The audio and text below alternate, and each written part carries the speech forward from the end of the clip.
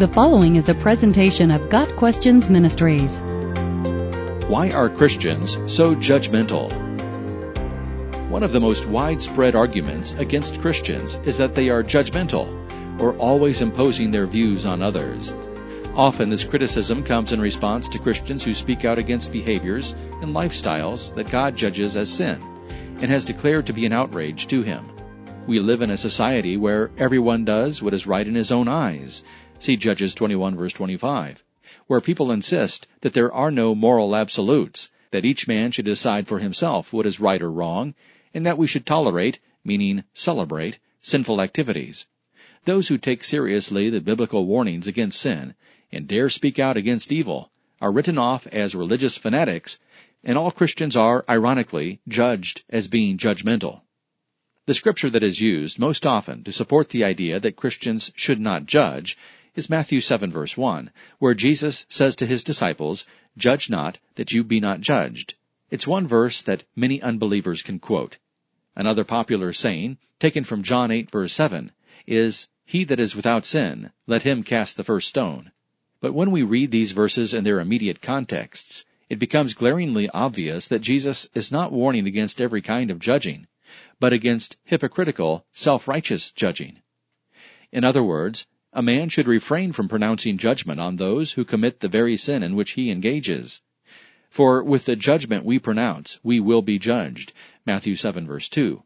This exhortation is similar to the point made by the Apostle Paul when he asks, "Do you suppose, O man, you who judge those who practice such things, and yet do them yourself, that you will escape the judgment of God?" Romans 2 verse 3. These verses are a warning against hypocrisy, and at the same time, an exhortation to right living. However, hypocritical judging is the only kind of judging the Bible says Christians should avoid. The Christian must judge or discern between good and evil. Hebrews 5 verse 14.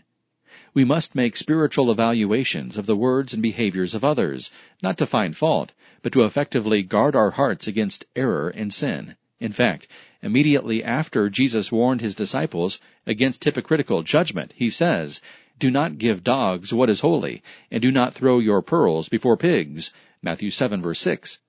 How is the Christian supposed to know who the dogs and the pigs are, unless he or she exercises discernment? Furthermore, Jesus warns His disciples just a few verses later, "Beware of false prophets, who come to you in sheep's clothing, but inwardly are ravenous wolves. You will recognize them by their fruits." Matthew 7 verses 15 and 16. This admonition is given not only with regard to false prophets, but also concerning anyone who comes in the name of Christ, but who, by his actions, denies Christ. According to Jesus, this kind of judgment is considered right judgment, John 7 verse 24, and is strongly encouraged. We are to be wise as serpents and innocent as doves, Matthew 10 verse 16, and wisdom demands that we be discerning, Proverbs 10 verse 13.